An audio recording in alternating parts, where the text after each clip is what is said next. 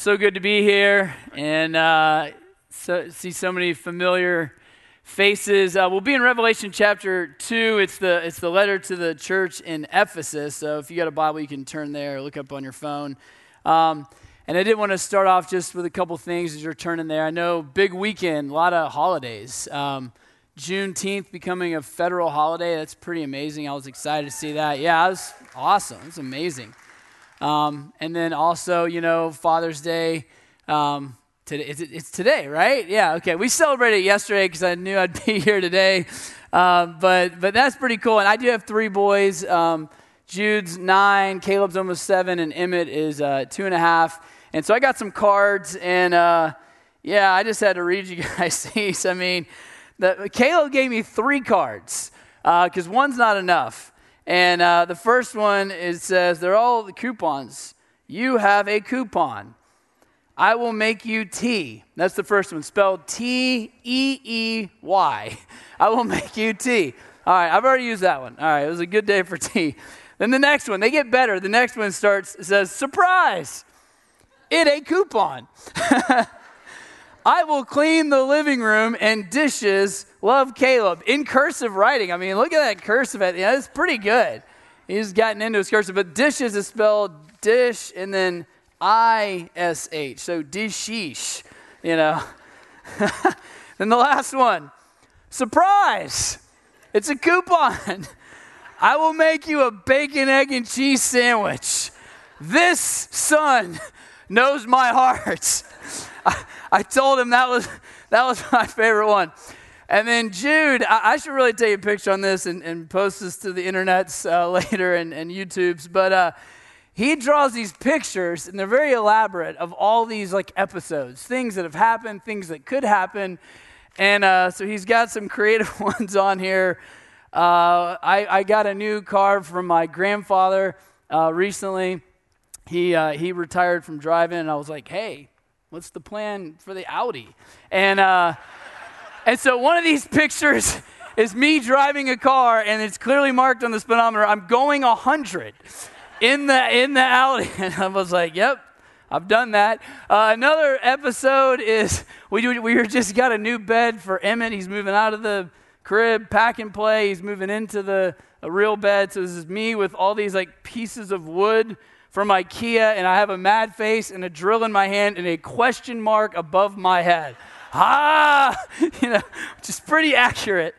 And then another one is me surfing and about to get killed by a wave, which did happen over spring break, and so I'm glad that I'm here.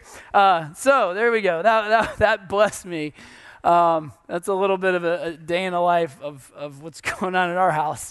And that it does tie into what I'm going to talk about today, because there really is something just about the heart that we're going to get into in this passage. And that just brought my heart to life, just filled, our day with joy. And I think that's so important. So I want to talk about that.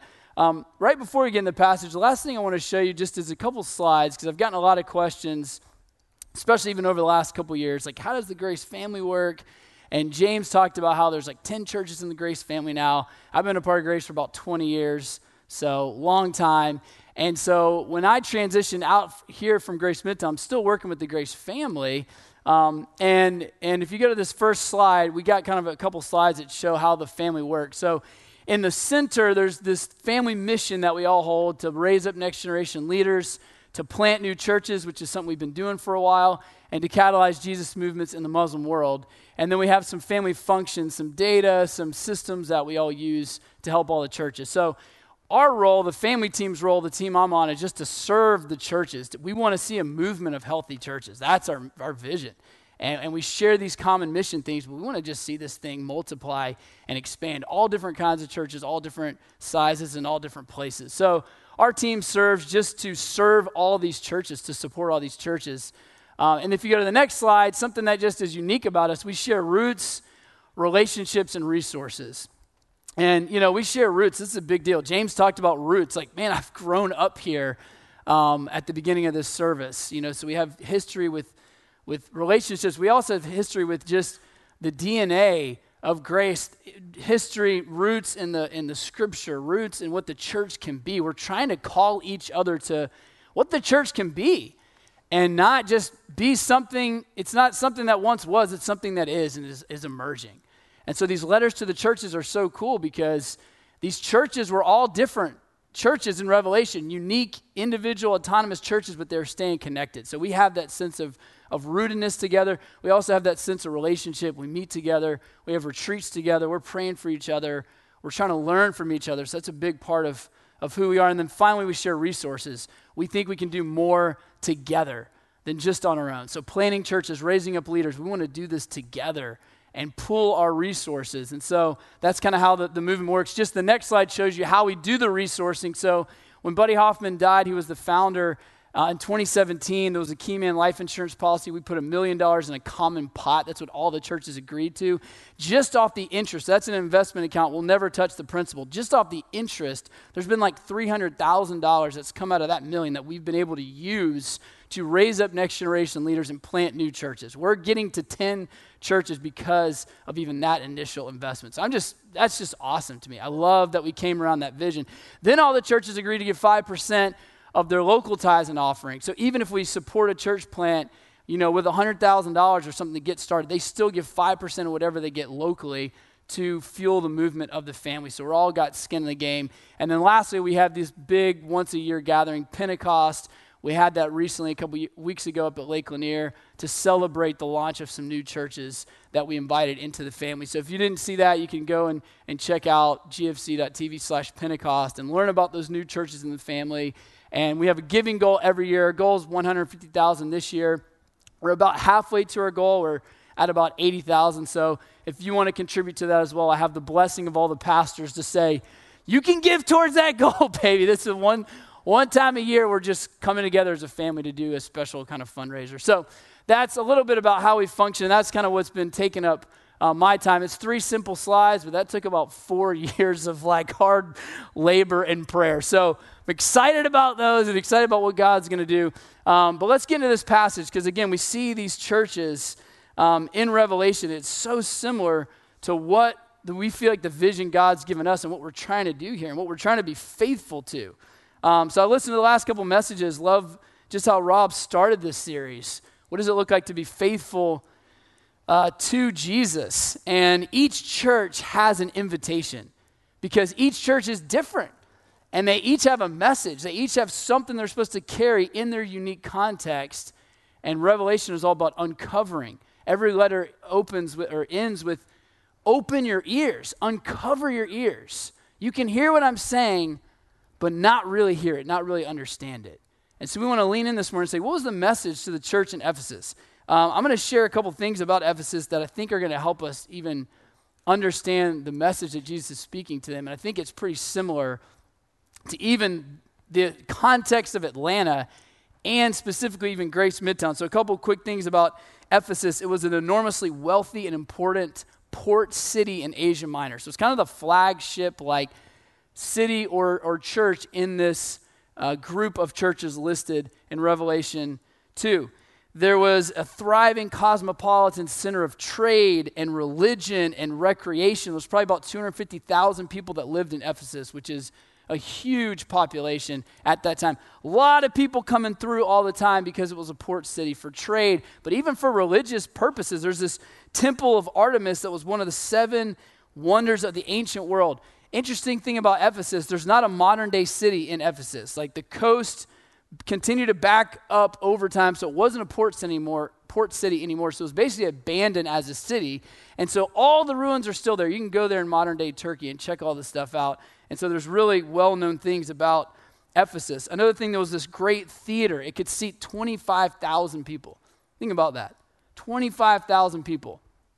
So huge moments for people to gather and have sports and plays. And this is the place that a protest broke out against Paul in Acts chapter 19, was in that great theater. 2 agoras, a civic agora, a commercial agora. There was gladiator grave sites there. So there's this whole kind of tradition of recreation that way. So you've got a lot going on is what I'm trying to get at. A lot to be involved in, a lot of things you could do, a lot of things that could get your time and your attention and your heart. And I think there's something in that, in the busyness and the things you can be involved in the city that connects to the message Jesus is speaking to this church. So I'm going to read it to you, and there's lots we could go into here, but one thing has just been sticking out the last 3 months as I've been reading this, and that's what I want to focus on this morning, just that one thing. So here's the letter to the church in Ephesus. To the angel of the church in Ephesus write, these are the words of him who holds the 7 stars in his right hand and who walks among the 7 golden lampstands. The lampstands are the 7 churches. I know your deeds, he says, your hard work, your perseverance. I know that you cannot tolerate wicked people, that you have tested those who claim to be apostles but are not, and have found them false. You have persevered and have endured hardships for my name and have not grown weary. So there's this huge affirmation up front. It would have been easy for them to have given up, but they've persevered. They've suffered hardships for the name of Jesus. A lot to be proud of. Yet I hold this against you.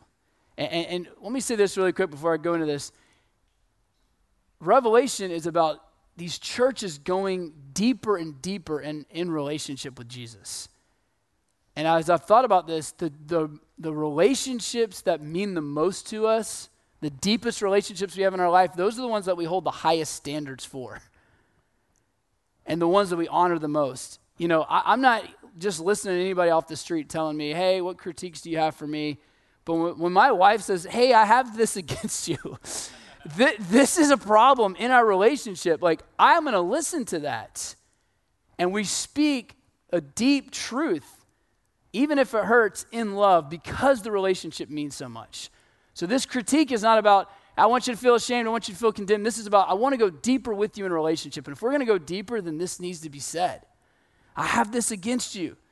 You've forsaken the love you had at first. Some translations say you've abandoned the love you had at first. Consider how far you have fallen. Repent, change your mind, and do the things you did at first. If you do not repent, I will come to you and remove your lampstand from its place. Each church had a message they were holding out. And Jesus is saying, if you cease to come back to this first love, the light in your church is going to go off. It's not even so much that he's taking it. It's basically that it's dissolving. It's going away. The light is going off. If you don't have the love, what do you have in your church? But this is in your favor. You hate the practices of the Nicolaitans, which I also hate. Whoever has ears, let them hear what the Spirit says to the churches. To the one who is victorious, I will give the right to eat from the tree of life, which is in the paradise of God. So again, there's this huge affirmation. You've worked hard for me. You've persevered for me. You've suffered for me. You've been gritty. I don't know if you've ever been in a relationship and someone's brought something like this to you, a roommate or a spouse or family member, and you're like, you know how much I've done for this family? Do you know how hard I've worked? Do you know how much I've persevered? There would have been maybe a defensiveness here. And Jesus is like, I know you're patient. I know you're gritty. I know you've persevered. You haven't taken shortcuts in your faith. You're theologically astute. You're testing the things that you're learning. But do you still love me? Is your heart still in this relationship? And apparently it's not. And when I read this, and when I've been meditating on this, and for this not just to be some Bible words that we read, it's made me think a lot about my own marriage. And so Margaret and I have been married for like 14 years, almost 14 years. And when we got married, I mean, we were so in love. It's like that scene from Titanic where Leonardo DiCaprio's like on the ship. He's like, I'm the king of the world, you know. Woo! Has anybody seen that? Just me. All right, cool. The king of the world, you know. You're like, oh my gosh, this thing you've been working towards, this hope that you've had. The moment is there and all the feelings are there. And it was so exciting. And I think, I did not know I did this, but unconsciously it was almost like, check. I've been pursuing this. I've been waiting for this, and I got it. Now I'm married. What's next? Build career, build ministry. And of course I want to do it together, but I'm moving on. It was almost like a moving on, and I didn't realize I was doing that. 7 years later, we're which is kind of a long time. 7 years later, I'm on this ministry trip with some people from this church in the UK, and I had 2 boys at the time, and something happened in the space of worship. It was like a worship kind of trip with house fires, and there was this environment of music, and something started happening in my heart. It was like a revelation, an uncovering of the heart. And I don't know, God just did it. I just realized at this revelation, I have lost Margaret's heart. And I think I lost it shortly after I gained it. That was like the revelation I was having. I started missing my 2 boys. We didn't have Emmett at the time more than ever before. I was like, I just want to go home and be with my family. And just sitting in that worship, sitting in the music for the next few days, just something happened in my heart. So I was excited. I went home. I'm coming home like the prodigal, coming home. I'm sorry. Expecting this big, passionate reunion. I'm envisioning all kinds of things, this overflow of our love. And I tell Margaret this confession, really. I've had this revelation. I've lost your heart. My heart, I'm not connected to my heart. I used to live for my heart, and I've been living, I'm living for success. I'm living to build stuff. And it was all good things. It wasn't terrible things. I just lost that priority of her heart in our relationship. And so I confessed that, and I shared that, expecting this big moment. And it was almost confirming the pain that she had felt in her heart. It confirmed what she knew to be true. So initially, it actually created more distance. There was no passionate reunion. There was a sorrowful, I've been saying this kind of thing. And then it took about a year. And I've been preaching this at the other Grace Church, but this is the first time I'm preaching it with Margaret in the room. It took about a year for us to get in this place. Because she was like, I hear what you're saying. I want to see, the deeds. He says, do what you did. Do the things you did at first. So the letter says, do the things you did at first. I know what you're saying, but I want to see your actions line up with this heart. And God just rewired me during this time. And it was not immediate. It was very slow. And I just had to change my lens. I just feel like God was bringing me back to my heart. Like, how do I view everything? And maybe you don't feel connected to your heart at all. Maybe you're like, what's going on in my heart? I don't know. Do I even have a heart? I had to get reconnected to my heart. There was a book that God led me to during this time called Margin. I was convicted just when I looked at margin, what's that? My whole thing was we're going with God, we're doing important stuff, just go as hard as you can until you die. And then you're in heaven and you just take a break. I was like, margin, who has time for that? Sounds good. And reading through this, and it's written from a very, Christian perspective, but one of the key tenets of this book is if you don't have margin in your life, the number one thing that suffers is relationship. Relationship with God, relationship with others. And so I want to ask this question just on this verse.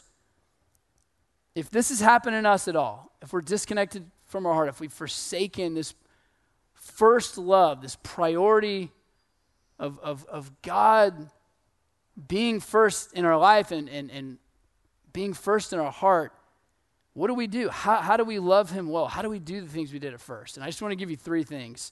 And the first one is guard your heart, because it's all about the heart. It is all about the heart. And there's a bad way you can live from your heart, and there's a beautiful way you can live from your heart. But I'm not going to go down the path of don't be connected to your heart, because that might get you in trouble. That leads you to a dead place. And Jesus is telling this church, you've got to be connected to your heart. Love comes out of the heart. And this is the verse that's been speaking to me so much. Proverbs 4:23 says, above all else, make sure you do this.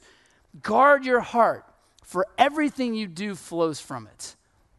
There's another translation, the Passion Translation says this, so above all, guard the affections of your heart. What are the affections of your heart pining after, going after right now? Where are the affections of your heart? For they affect all that you are, the passage says. Guard the affections of your heart. They affect all that you are. Pay attention to the welfare of your innermost being, for from there flows the wellspring of life. I don't know about you, but I'm old enough now that I'm like, I want to live from my innermost being. I don't want to have a fake relationship with God. I don't want to have a fake life. I want to live from the overflow. So I've just made a decision. I'm going to do whatever it takes to get in touch with that innermost place. And that's what God was doing in that season of just rewiring me, bringing me back to my heart. Dallas Willard says it this way: a heart rightly directed brings health and wholeness to the entire personality.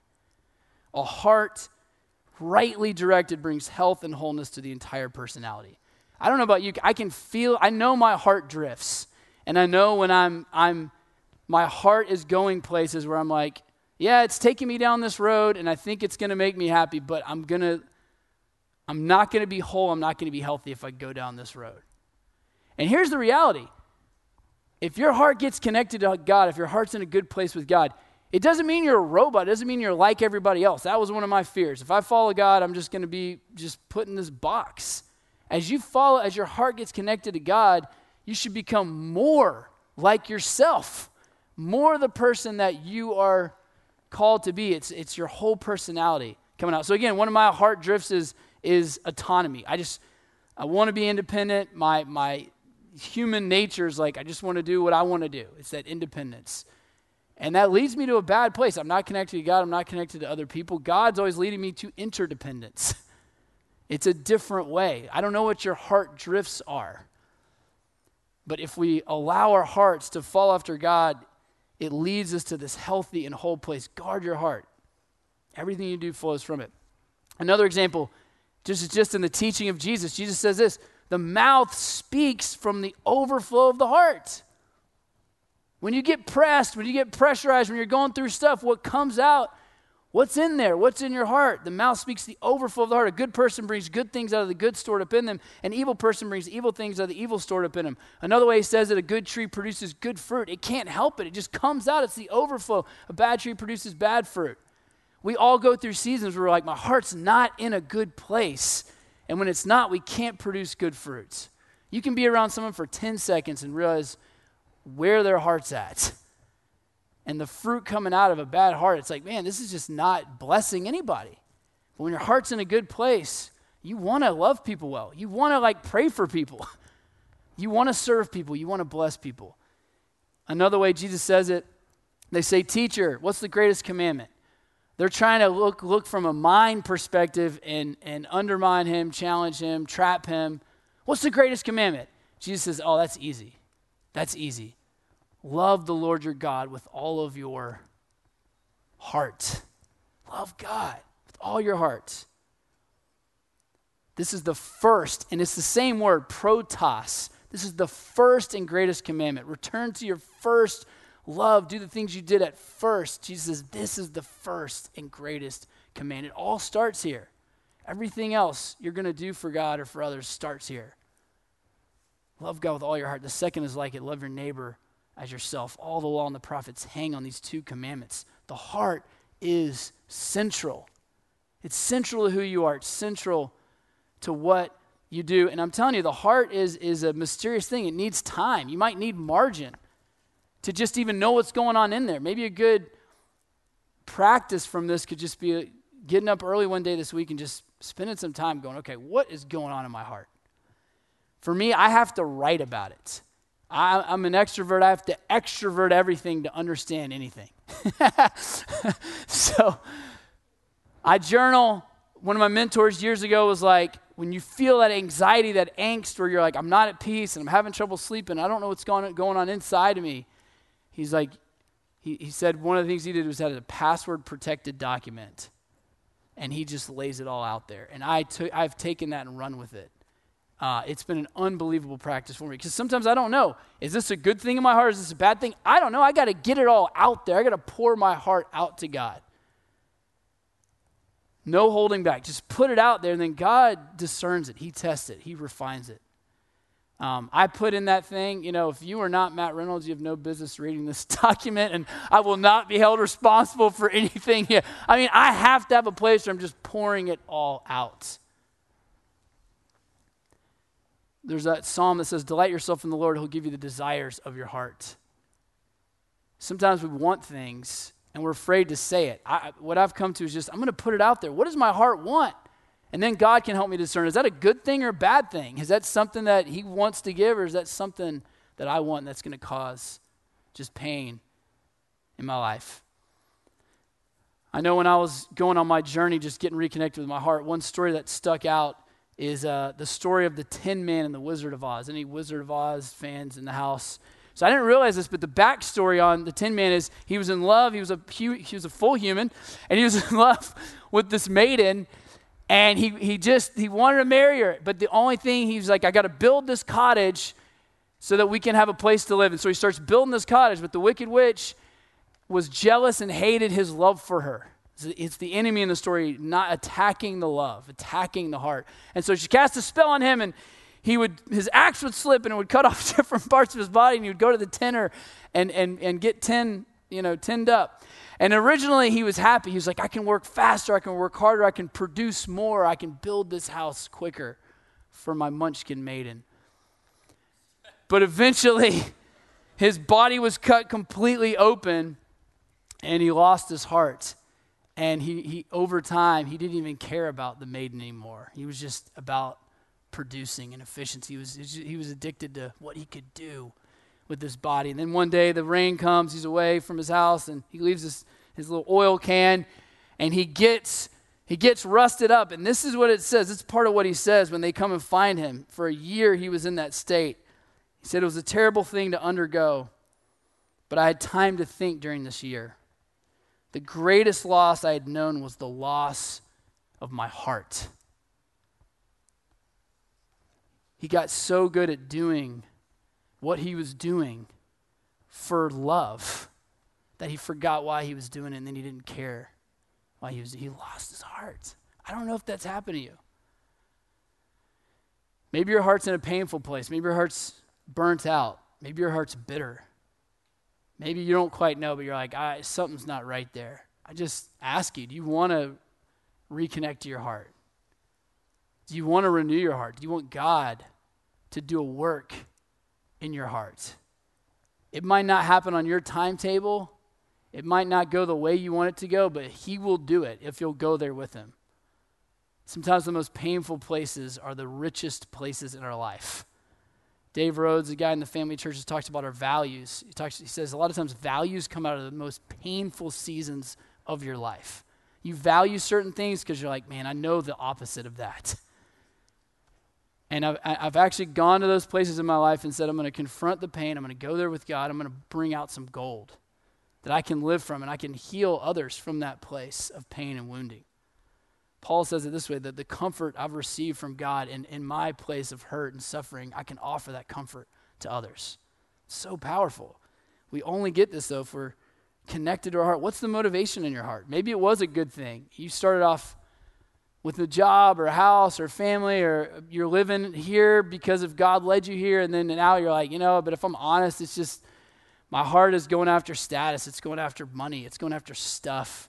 And we know that sometimes. We're like, this is dumb. Why does my heart just want stuff? I know that's not going to do anything for me. But what's the motivation? What's going on in there? Maybe it's renewing that this morning. God, renew my heart. It's been misplaced. I think the temptation of Ephesus was just, there's a lot going on. There's a lot of things to focus on. There's a lot of things to do. And their heart for God, that first chief place, a love and a heart for God, had just drifted and fallen. And Jesus says, you can do all the work for me, but if your heart is not with me and connected to me and going deeper with me, it doesn't mean anything. The light's going to go off in your life. The light's going to go off in your church.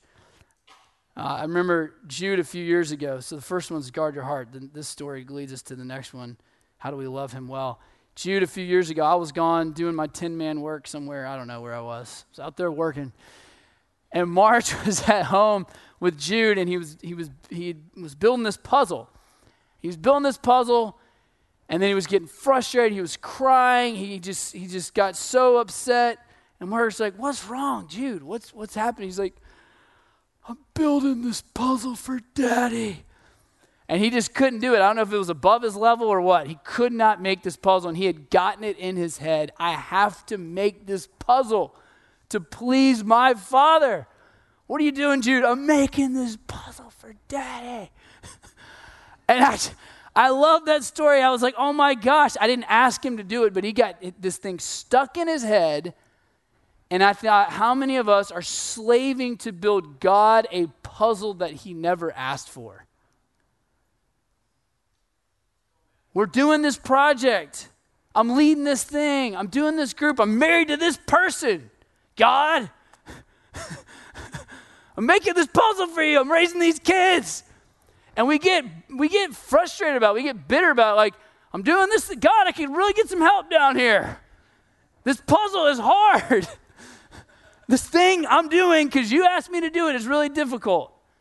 And I wonder if there's some perspective, some revelation where God says, man, I love the heart, but like, I didn't ask you to build that puzzle for me. I thought about it. If Jude would have asked me, Daddy, what would please you? I know exactly what I would say. Jude, I want you to listen to me and do the few things I'm asking you to do. And then just enjoy your life. Do whatever you want to do. I don't care. Just listen to me. Do the few things I'm asking you to do and enjoy your life. I think this is what God's saying to us. How do we love him well? Guard your heart. Number 2, listen to his voice. Just listen to him. John 10, he's like, my sheep hear my voice. They know my voice. They follow me. I lead them out. Psalm 23 is this awesome passage about God leading us. The only thing that works, though, is if we're listening to his voice. If you look at Revelation chapter 1, there's this description of Jesus. There's 3 word pictures about the voice. It's the only thing that gets multiple references. It says his voice is like a trumpet, his voice is like a sword, and his voice is like rushing water, or the sound of rushing water. Some translations call it a waterfall. So it's like, okay, how do I listen to that voice? How do I follow the voice? What does that mean, that it's like a rushing water? And sometimes if you don't understand something in the Bible, you go back to where it was first mentioned or where it's mentioned in another place. Ezekiel 43:2 is another, just like John here, Ezekiel's in exile, having a revelation of one like the Son of Man, of Jesus, and an angel's leading him around. It's almost exactly the same. He uses the same description. He says, and his voice was like the sound of rushing waters. And then in Ezekiel 47, it's like, well, what is this water doing? And it gives us this picture of water coming out of the temple, out of the place of the presence of God, or where they would meet with God. And then this water's coming out of the temple. It turns into this river, Ezekiel 47. Some of you guys have probably heard this before.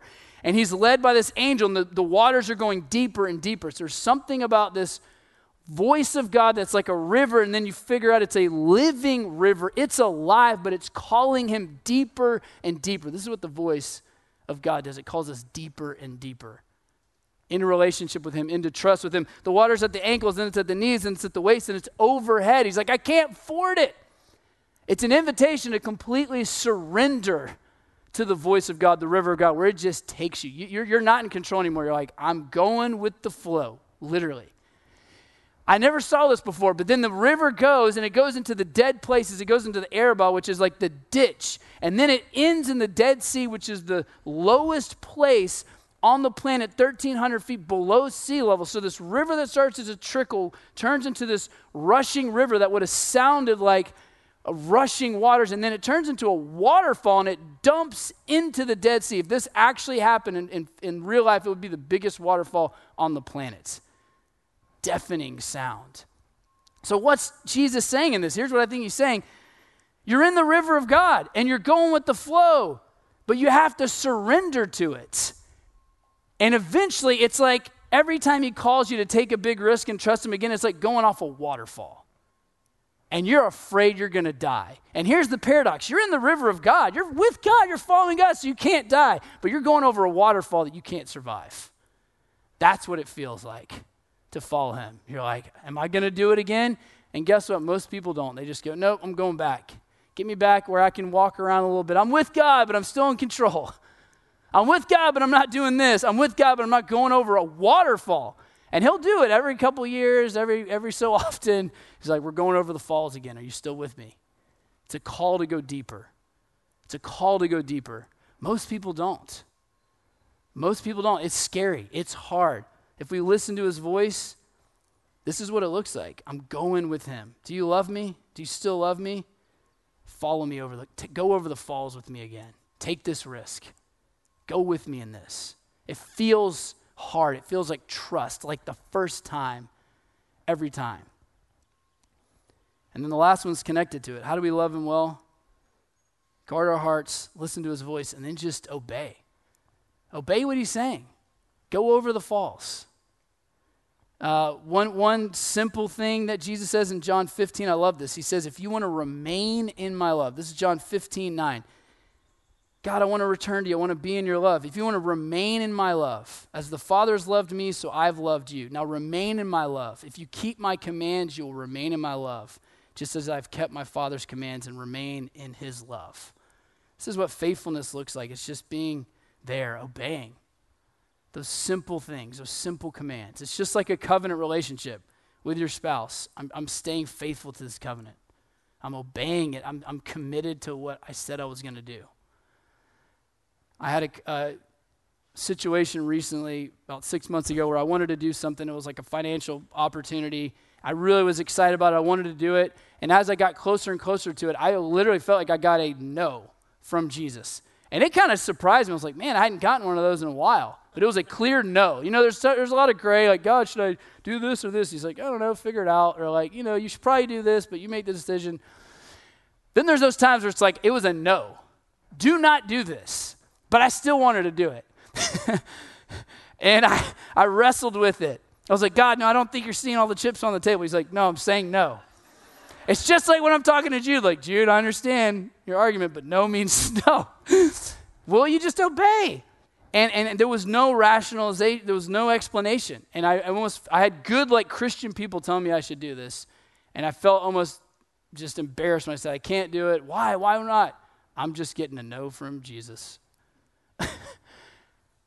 And when I finally just surrendered to that and agreed with it and obeyed that, I mean, there was such a peace, and my peace was restored to me.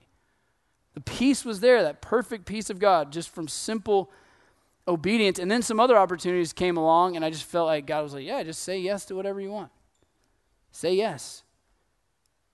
You followed the no, now there's a bunch of yeses there. And I think this is interesting because the end of this letter, and the band can go ahead and come up, we're going to end here, says, if you overcome, I'll give you the right to eat from the tree of life. If you go back to that Genesis narrative, God said, do whatever you want. Just don't eat from this one tree. But it said, we didn't listen. They didn't listen. Psalm 81:10 says the same thing. I brought you out of Egypt. Open your mouth wide, and I will fill it. But my people would not listen. And it says what? Their hearts were stubborn. God said, just don't eat from this one tree and do whatever you want. And we're like, that's the one thing I want to do. What is the obedience call in your life? How do you love him well? We guard our hearts. We listen to his voice. And we just obey those simple things. I want to invite you this morning just to kind of search your heart for a minute. We're going to sing a few songs here, but really be present to your heart. Maybe it's just a simple prayer of asking God to renew your heart. Maybe it's an acknowledgement that, like, God, I'm not connected to my heart. What's the first step? I just encourage you as well. If you need prayer, you can ask someone just to pray for you in this time. Maybe it's a friend. Maybe it's someone you came with. There's staff and volunteers here who would love to pray for you as well. If you're just like, I just need prayer. I just need encouragement. My heart feels dead. It feels bitter. It feels like it's just in a bad place. I think it starts there. What does it look like to listen to his voice? What's Jesus been talking to you about? Maybe you just want to spend a few minutes writing about that, praying into that. What have you been talking to me about, Jesus? What do you want me to hear? Where do I need that prayer of revelation to uncover my ears? I've been hearing you, but it's like static. I'm not really hearing you clearly. Uncover my ears so I can hear what you're trying to speak to me. Jesus, he wants to lead you. He's the good shepherd. Where's he asking you to take a risk and maybe go over the falls? That's probably not for everybody this morning, but that's probably for a few people. And you hear the sound of those falls. Now you feel that rushing water. And that's a big question. Am I going to go over these falls? Are you going to trust him again? You're going to keep trusting him. Keep going with the flow of his Spirit. And maybe there's just some simple obedience. I don't need this puzzle, Jude. Just listen to my voice. Do the few things I'm asking you to do. Don't hit your brother. Don't call us stupid. What are those few things? God, just renew our hearts. I'm just going to pray. Lord, just renew our hearts right now. Renew our hearts for you. Renew a right spirit in us, where we've even been viewing people in a certain way and we don't even like it. We're like, God, change this. Help me. Minister to my heart. Lord, give us a pathway. Show us the paths of righteousness that we can become healthy and whole people with our hearts rightly directed to you. Lord, I pray for just an increase of our heart. Just grow our hearts. Cultivate our hearts this morning. Plant some seeds in our heart.